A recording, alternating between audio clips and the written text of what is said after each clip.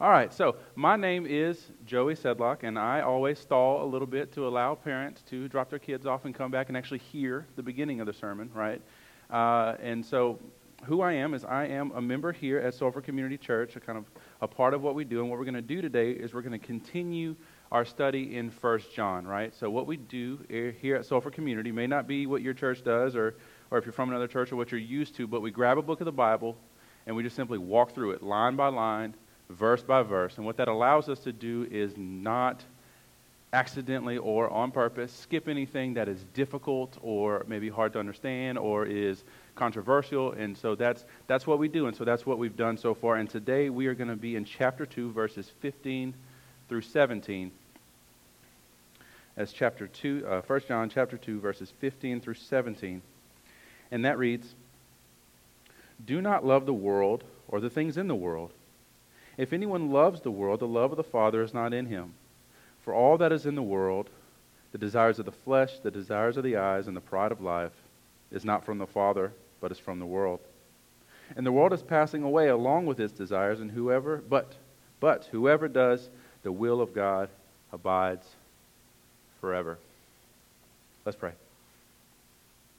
Heavenly Father, we come before you today, Lord, and we are thankful for the 10,000 things that you have already done today, Lord, and thankful for the 3 that we've taken notice of.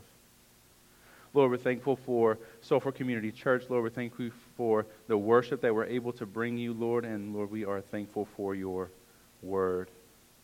Lord, I pray today that you, as you move among us, Lord, that you open our hearts, that you open our eyes, that you open our ears, and Lord, that your word does not come back empty, as we know it never does. We pray that lives are changed and that you are glorified among our neighbors and among our nations. Lord, we love you and we pray these things in your name. Amen. Okay, so when I was in seminary, I read this quote. This was like a first or second semester. It was like one of the first things I ever studied while I was there. But I read this quote that I'm going to read for you today. It was a quote from probably about 400 or 500 years ago describing Christians in a particular society. The thing about this quote is no one knows who wrote it. It's anonymous.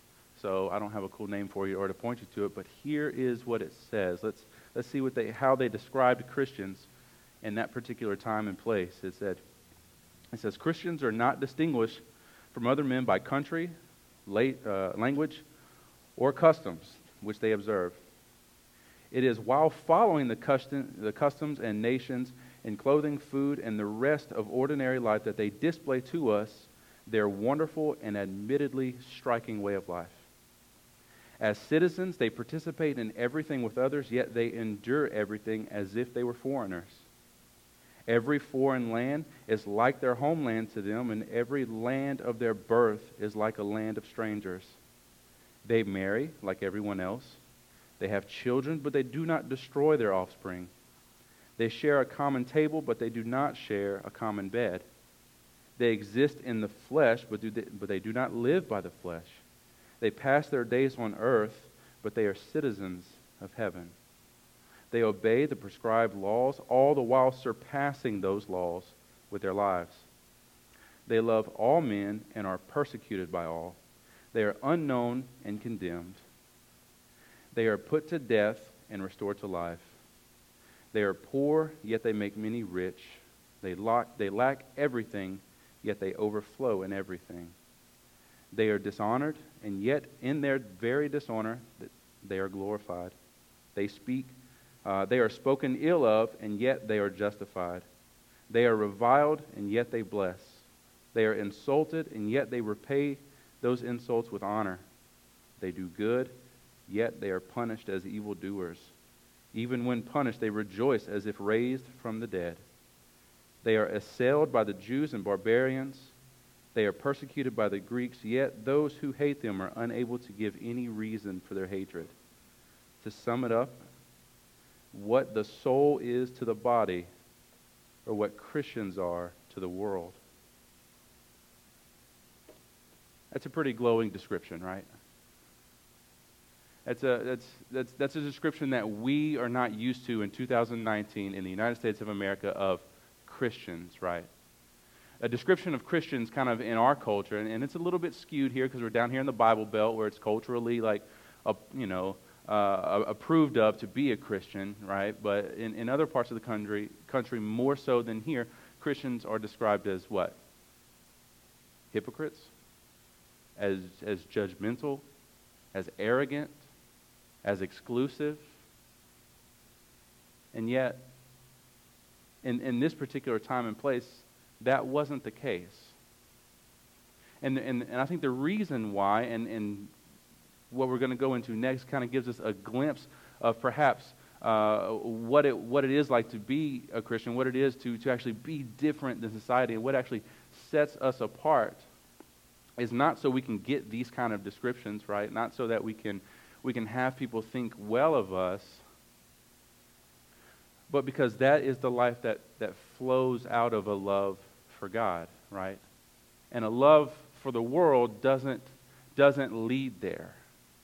And very recently in our society, I don't know if you've heard about it or not, we'll go into it, not the political, controversial parts, just the parts that we need for the day. Sometimes we see a glimpse of Christians who really, really are in love with God and not in love with the world. And when we see it as Christians ourselves, we rejoice and we point to it, right? We're like that. Yeah, have you ever found yourself saying, now that is a Christian? You ever heard yourself saying that? That's a weird thing to say as a Christian, right? But I don't know if y'all are familiar with this or not. There was a police officer in Dallas, Texas, who's been convicted of murder. Her name is Amber Geiger. And there's a lot of political opinion that goes around about her case, but she was convicted of murder. That is a fact, because she invaded someone's home and she murdered them, right? All the other details, those are facts. And at the end of her trial, she was sentenced. She was found guilty of murder, and she was sentenced. And the interesting thing was, the man that she murdered had a brother who had the ability to speak with her before she was handcuffed and pulled out of the courtroom. And what he spoke to her was interesting. Because what he said was, I forgive you for what you did. I love you. And I pray that you would accept the love of Christ into your own life. And then he asked the judge, he said, can I give her a hug? And the judge said, yeah. So he goes and he gives her a hug. And he says, I wish you weren't going to jail at all. Now, the facts of the case are she broke into her brother's house and she murdered him. Does he not have every right in the world, even in the light of justice, to say, justice be done, you deserve to go to jail, you deserve the death penalty, I hope you spend the rest of your life rotting away. And the world would sit back and they would applaud, because that's a natural reaction. And even as some Christians, you can say, well, yes, we applaud justice when it happens. God is a just God after all, so if that sentence was handed down, we could sit back and we could applaud. But what's completely against all of that is to forgive. And we look at that and we say, that's a Christian. That is someone who loves God. People disagree about if her sentence was good enough or if it wasn't. People disagree about whether she did it or whether she didn't. But no one disagrees with the fact that we should forgive and show compassion. So we get a glimpse of what it's like to have Christians in the world who love God and not the world. And that's exactly the message that John has for us today in chapter 2, starting in verse 15, is he says, verse 15, the first half of it, he says, do not love the world or the things in the world, right? That's his commandment. It flows out of everything that we've had so far, right? Starting way back in the beginning, Blake preached to us, receive the word, right? That's the first thing. We know that John is writing these things so that we could read them and know that we are saved, know that we have eternal life. And the first thing he says, way back in chapter 1 when we started this, which we're only in chapter 2. I don't know why I'm saying way back in chapter 1, like the page before this. He says, you can know you have eternal life if you receive the word. Next, he says, walk in the light. That is the fruit of receiving the word as you begin to walk in the light. David comes and preaches. He says, obey his commandment. You know that you've received eternal life when you receive the word. You walk in the light. You obey his commandments. And Trent last week came and he said, love your brother, right? Because as you are filled, that begins to spill out onto other people. So love your brother. And what John has for us today is do not love the world, but instead love the Father. Love God. And so he has in there, we have this command in verse 15, right? Do not love the world or the things in the world. And so John's going to define for us what he means by the world and the things of the world in verse 16. So we're just going to camp out here and we're just going to let the Spirit kind of deliver information to us as he sees fit. But the world here are the things that are opposed to God, right?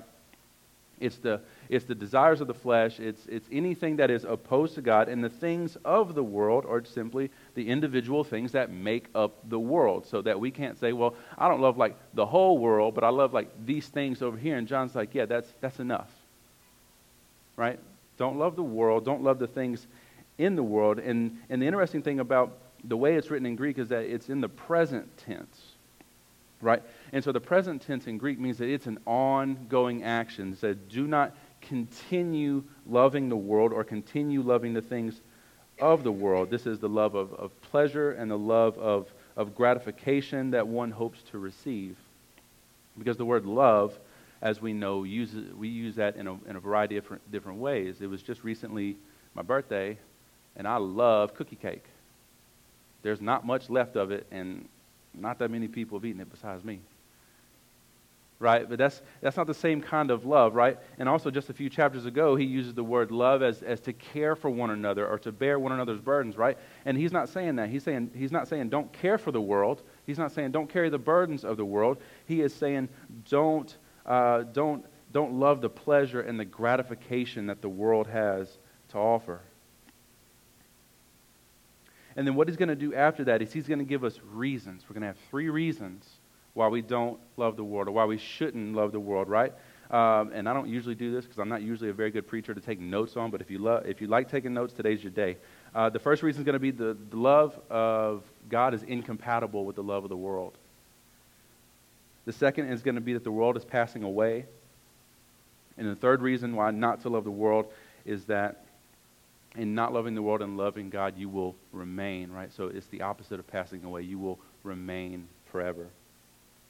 And so in the back half of of verse 15, we have the first reason why we ought not love the world, right? And he says, if anyone loves the world, the love of the Father is not in him. So this first reason is love of the world and love of the Father are incompatible with one another.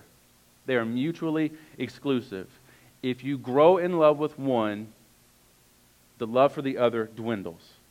Right? We get that? We cannot love both of them. And so, again, this is the present tense. If you continue to love the world, then the love of the Father is not in you. Now, this love of the Father, that's an interesting thing because English is just very imprecise. So that may be something that's difficult to understand. And what I always thought is that the love of the Father is not in you. That means God doesn't love you. Right? The love of the Father does not belong to you. And that's not what it means, actually. What it means is that you do not have love for the Father. Inside of you does not exist love for the Father. That's what he's saying.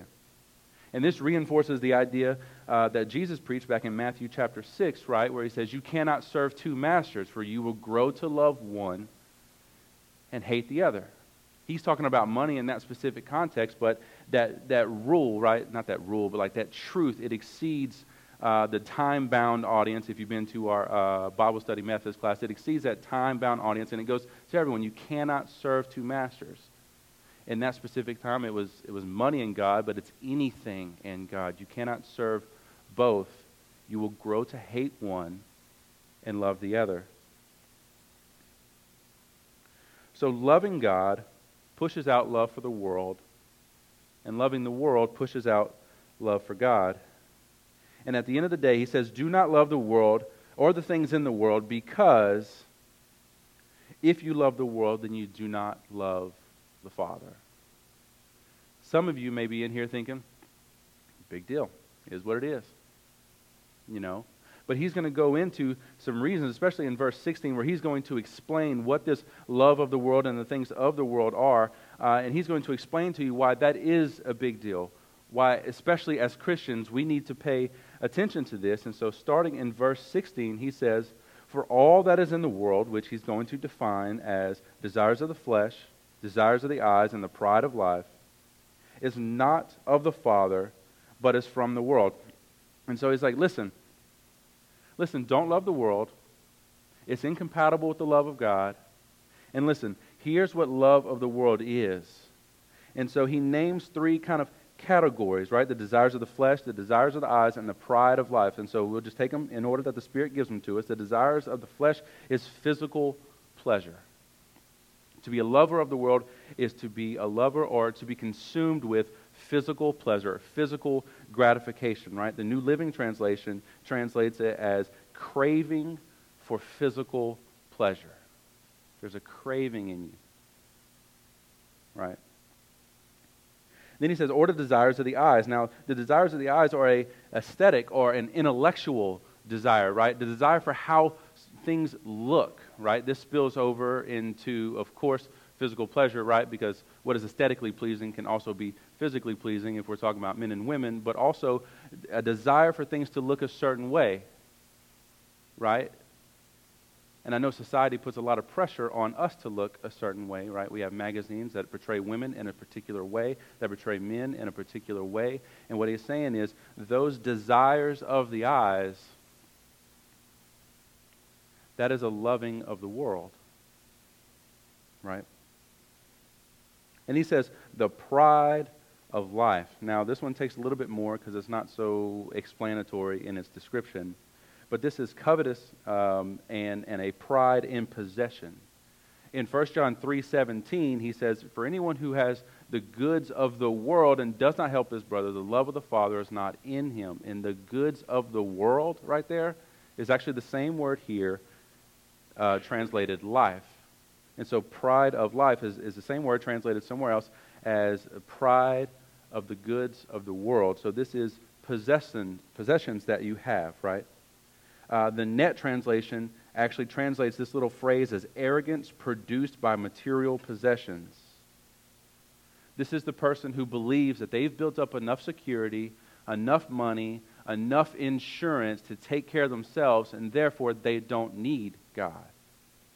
That's the pride of life that we're talking about here.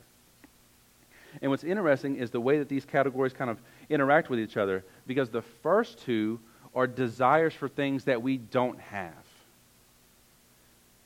And the third one is pride for the things we do have. And together, it's just a picture of the depravity of man. If we don't have what we want it, and if we want it, we're proud of it. So no matter what, it's love for the world. Right? It's a complete description of sinful man, and what's really interesting is it mirrors the fall of man in the story of Adam and Eve. This is what we were from the beginning. We didn't grow into this. This is what we were, right? Adam and Eve are in the garden, and God says, don't eat of this particular tree. We had one rule. If you ever read Leviticus and you think, why we got so many rules? It's because we couldn't follow one. Keep that in mind. We only had one. We didn't follow it. Right? And so they say, hey, don't eat of the fruit of the tree. And what happens? The serpent comes up. He starts talking. But what happens is the desires of the flesh kick in. It looks good to eat. The desires of the eyes kick in. And she tasted it, and she saw that it was good for food, right? And the snake starts talking to that pride of life. God has something you don't have, and He's withholding it from you. Don't you want it? Don't you want to be like God? And so she eats, right? This is a description of man. And so what John is saying is like, hey, be on high alert, right?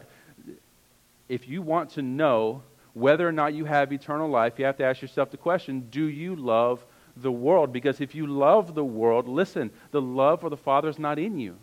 You can't love them both. And if you're confused about that or not, go through these categories with me. What kind of desires of the flesh do you have? What about desires of the eyes? What are you holding on to because you're prideful of what your possessions are? Are you ever satisfied? Ever in anything? If someone gave you $1 million, would you want 1,000,001? Back when I was a cashier at Kroger, I made $5.25 an hour. That was minimum wage. I'm only 31. I'm not that old. And I always thought, I don't know what I would do if I made $10 an hour. I'd sit there on my calculator and I'd be like, oh man, if I worked the same hours, $10 an hour, oh my gosh, I don't know what I'd do with all that money. Well, eventually I got a job making $10 an hour. And I was like, man, what would it do if I made $15 an hour? $15 an hour, I don't even know what I would do. I guess I'd buy mansions and Bentleys and stuff. I don't know.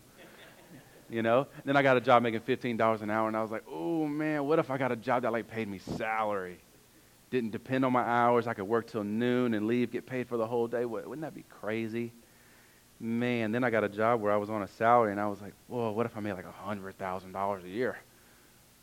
I would find something to spend $100,000 a year on. That's what would happen. And I would want to make more, and I would want to make more, right? Because it never satisfies. Have you experienced that? Where you thought, man, if only I had a boyfriend, if only I had a husband, if only I had a wife, if only I had a car, if only I had a house, if only I had that degree. And then you get it, and you're like, if only I had another degree. Only a select few of us think that.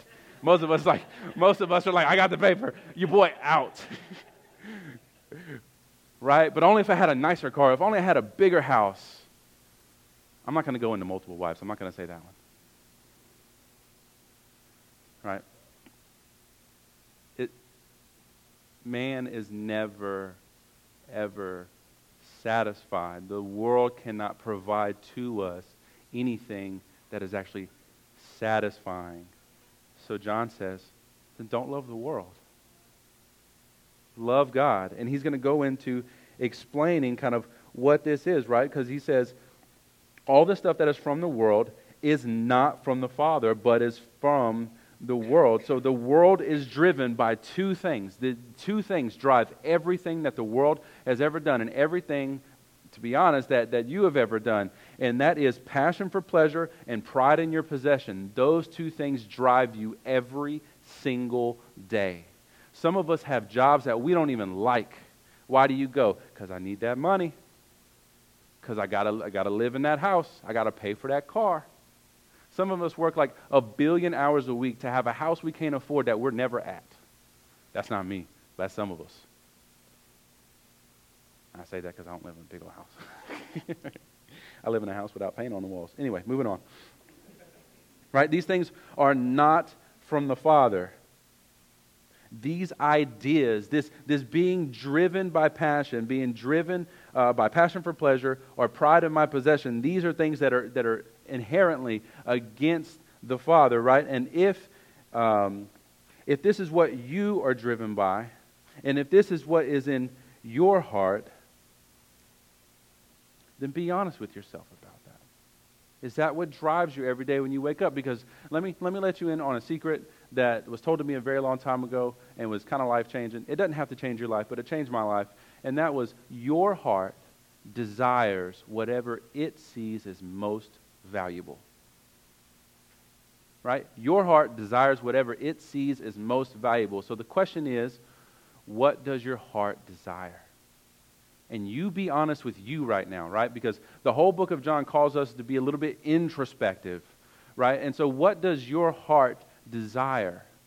Whatever it is, whether you're convicted by that or not, it is what your heart sees as most valuable. If that's a spouse, if that's money, if that's a house, if that's status, if that's applause, whatever it is, that is what your heart sees as most valuable. And if you look at your life, that is what has continued to play out over and over again. That is the love of the world that comes in and takes away from your love of the Father. And so that's reason number one. They're incompatible, right? Nothing about the love of the world is consistent with the love of the Father. So we should not love the world.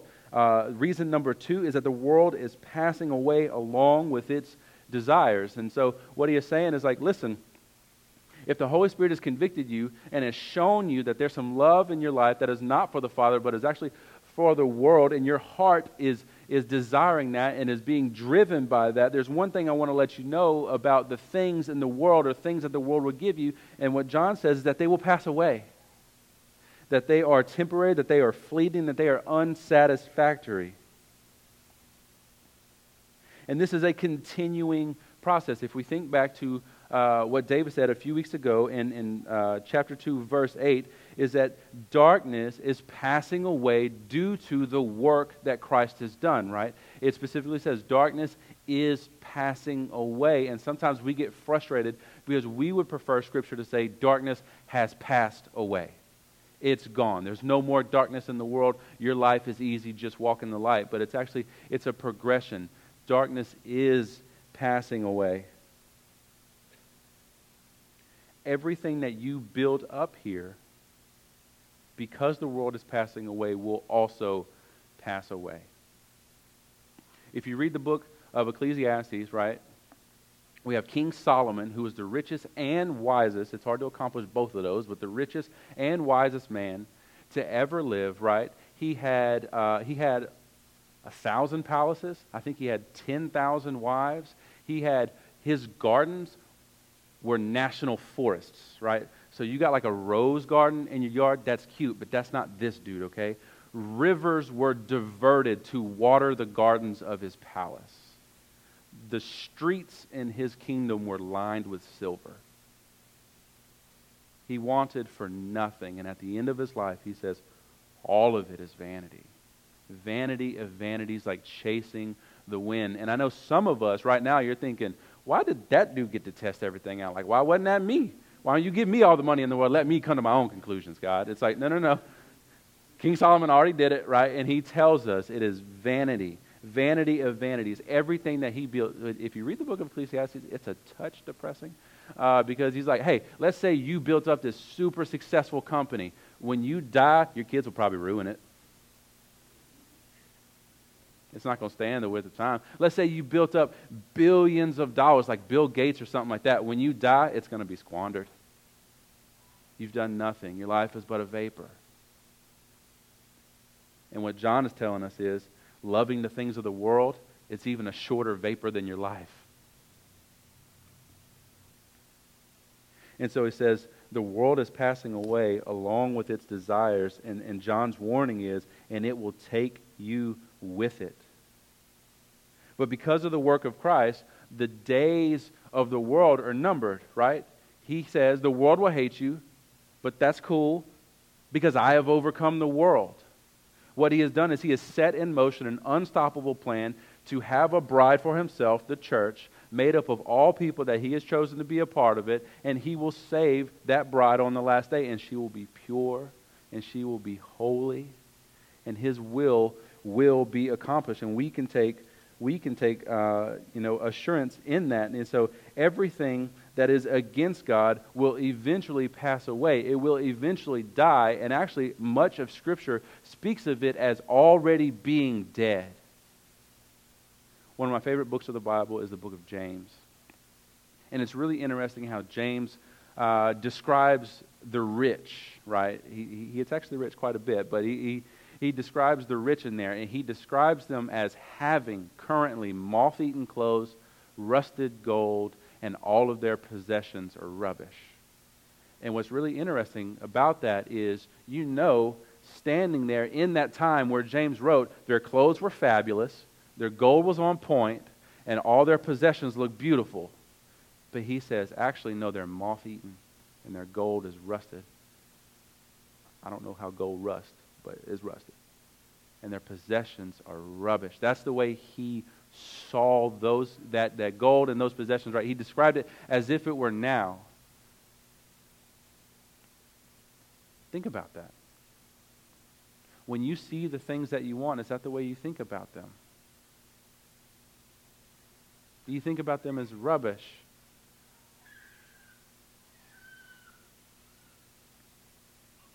So he says, do not love the things of the world, It's incompatible with the love of the Father.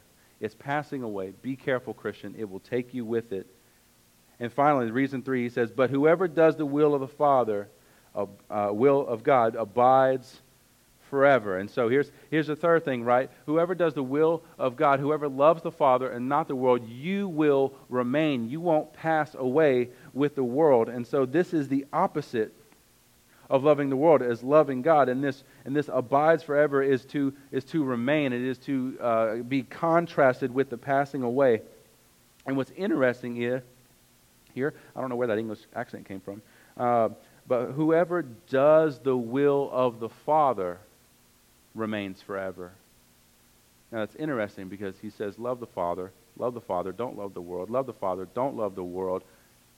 Do the will of the Father.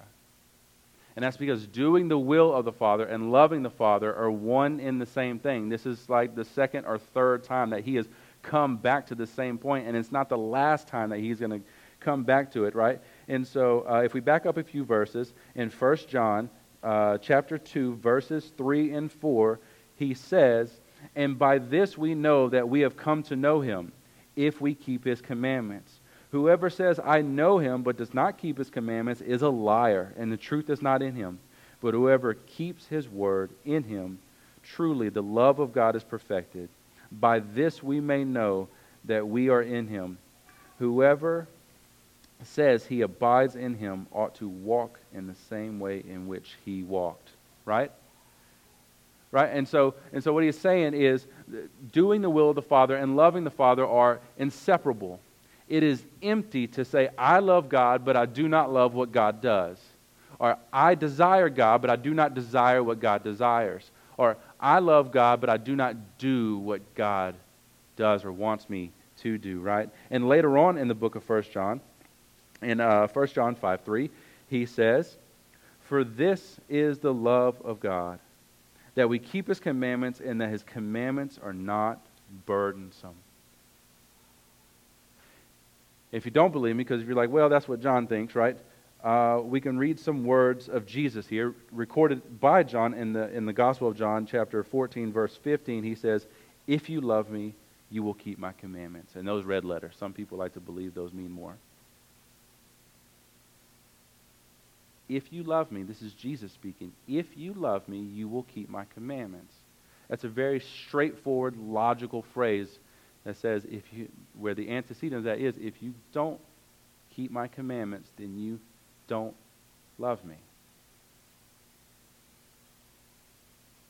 Now this may sound a little bit harsh, but what John is trying to get us to do is John is trying to get us to be introspective, right? Ask ourselves questions, be truthful with what's going on around us, and say, do you have eternal life? Because if you do, these are the things that will flow out. And if these things are not flowing out, then we need to have a discussion. John's intention is to not be like, none of y'all suckers saved. I'm out. He is saying, hey, listen, if you're answering some of these questions in a specific way, then I encourage you need to know Jesus. You need to not love the world, but love God. And how do we go about doing that?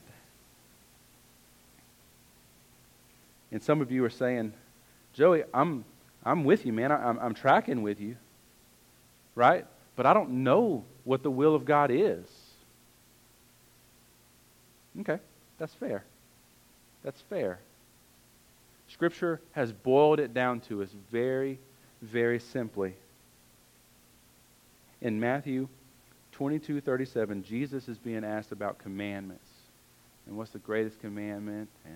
And what should we do? And he boils down all of Scripture into just a few statements where he says, Jesus replied again. These are going to be red letters. You ready?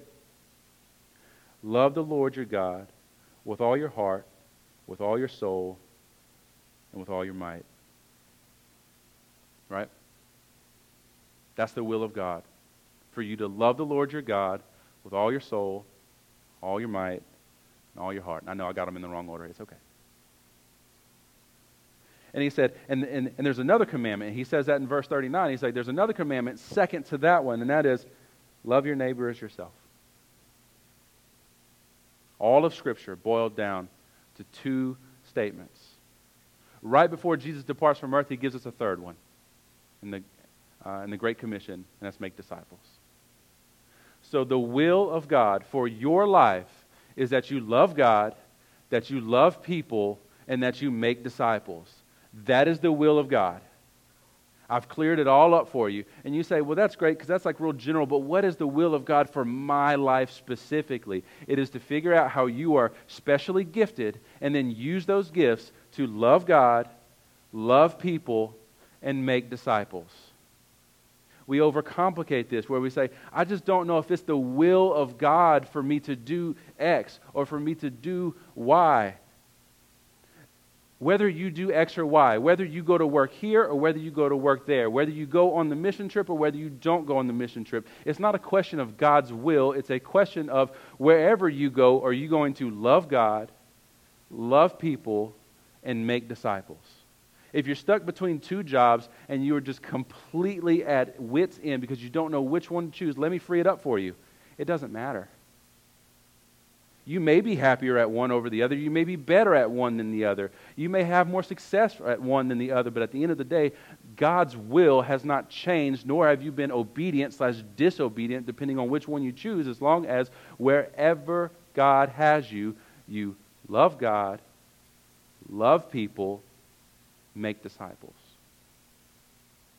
And the people that live by that, which is supposed to be us, right? It's supposed to be Christians. Those are Christians in the room. You will find that no matter where they are, they have joy. There's people in this room that have really, really, really difficult jobs that drain them every day. And you may sit back and say, how do you go home, go to sleep, wake up, and go back? They found love in the Father, not the world. They find refuge in the Father and not in their success or the joys of their job. And wherever they are, they're loving God, they're loving people, and they're making disciples.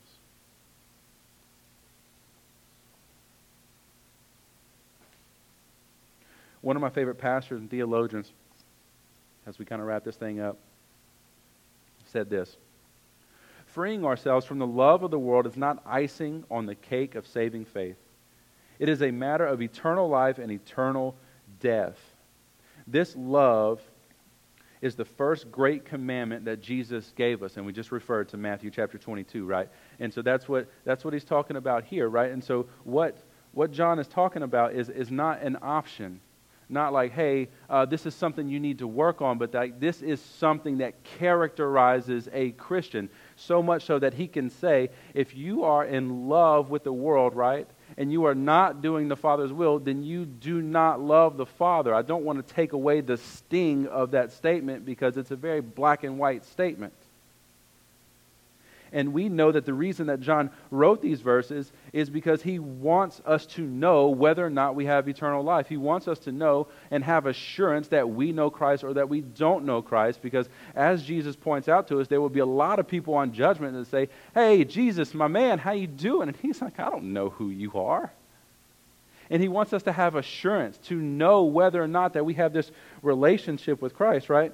And so he says, I write these things to you who believe in the name of the Son of God, that you may know that you have eternal life, which points you kind of inward. Introspectively, ask yourself these questions. He did not say, I write these things to give you a measuring stick to go make sure other people are doing what they're supposed to do. He says, so that you may know that you have eternal life. And so let's dig in that a little bit. Let me ask you some things. Do you find yourself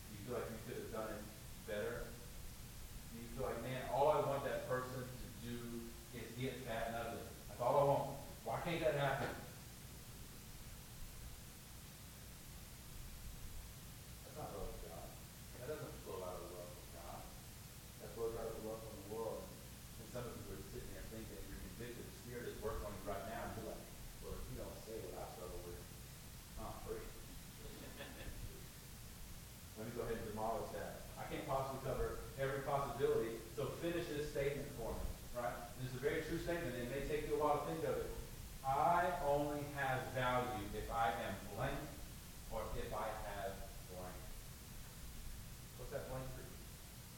I only have value if I am blank or if I have blank. Is that a clause? Is that if I am below a certain weight or if I am on some kind of leadership?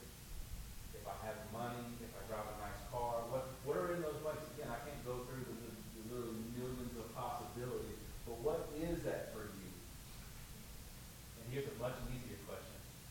Is it God? Because if it's not, whatever is in that blank is a love for the world, not a love for God. There's two reasons you may not feel love for God. And we'll end with this. The first one is being faithful to Scripture, you're not saved. You don't feel love for God because you're not saved. You never had a relationship with Him. And the response to that is to call out to God, to call out on the Spirit, and plead for that regeneration, right? That's the appropriate response to realizing, hey, I may not have a relationship with the Lord, and that's why everything about the Christian life is completely absent of joy and feels like a burden. Just know, even if you feel like that, in that, the Lord will meet you, the Lord will guide you, His Spirit will empower you. Jesus can ignite a fire for His Word, that Christ died for your sins on the cross, and that the offer of regeneration and the love of the Lord is here today. Right now. The second reason you may not feel love for God is that your love is simply grown cold. What was once vibrant is now dying out. Your response to that is exactly the same as someone who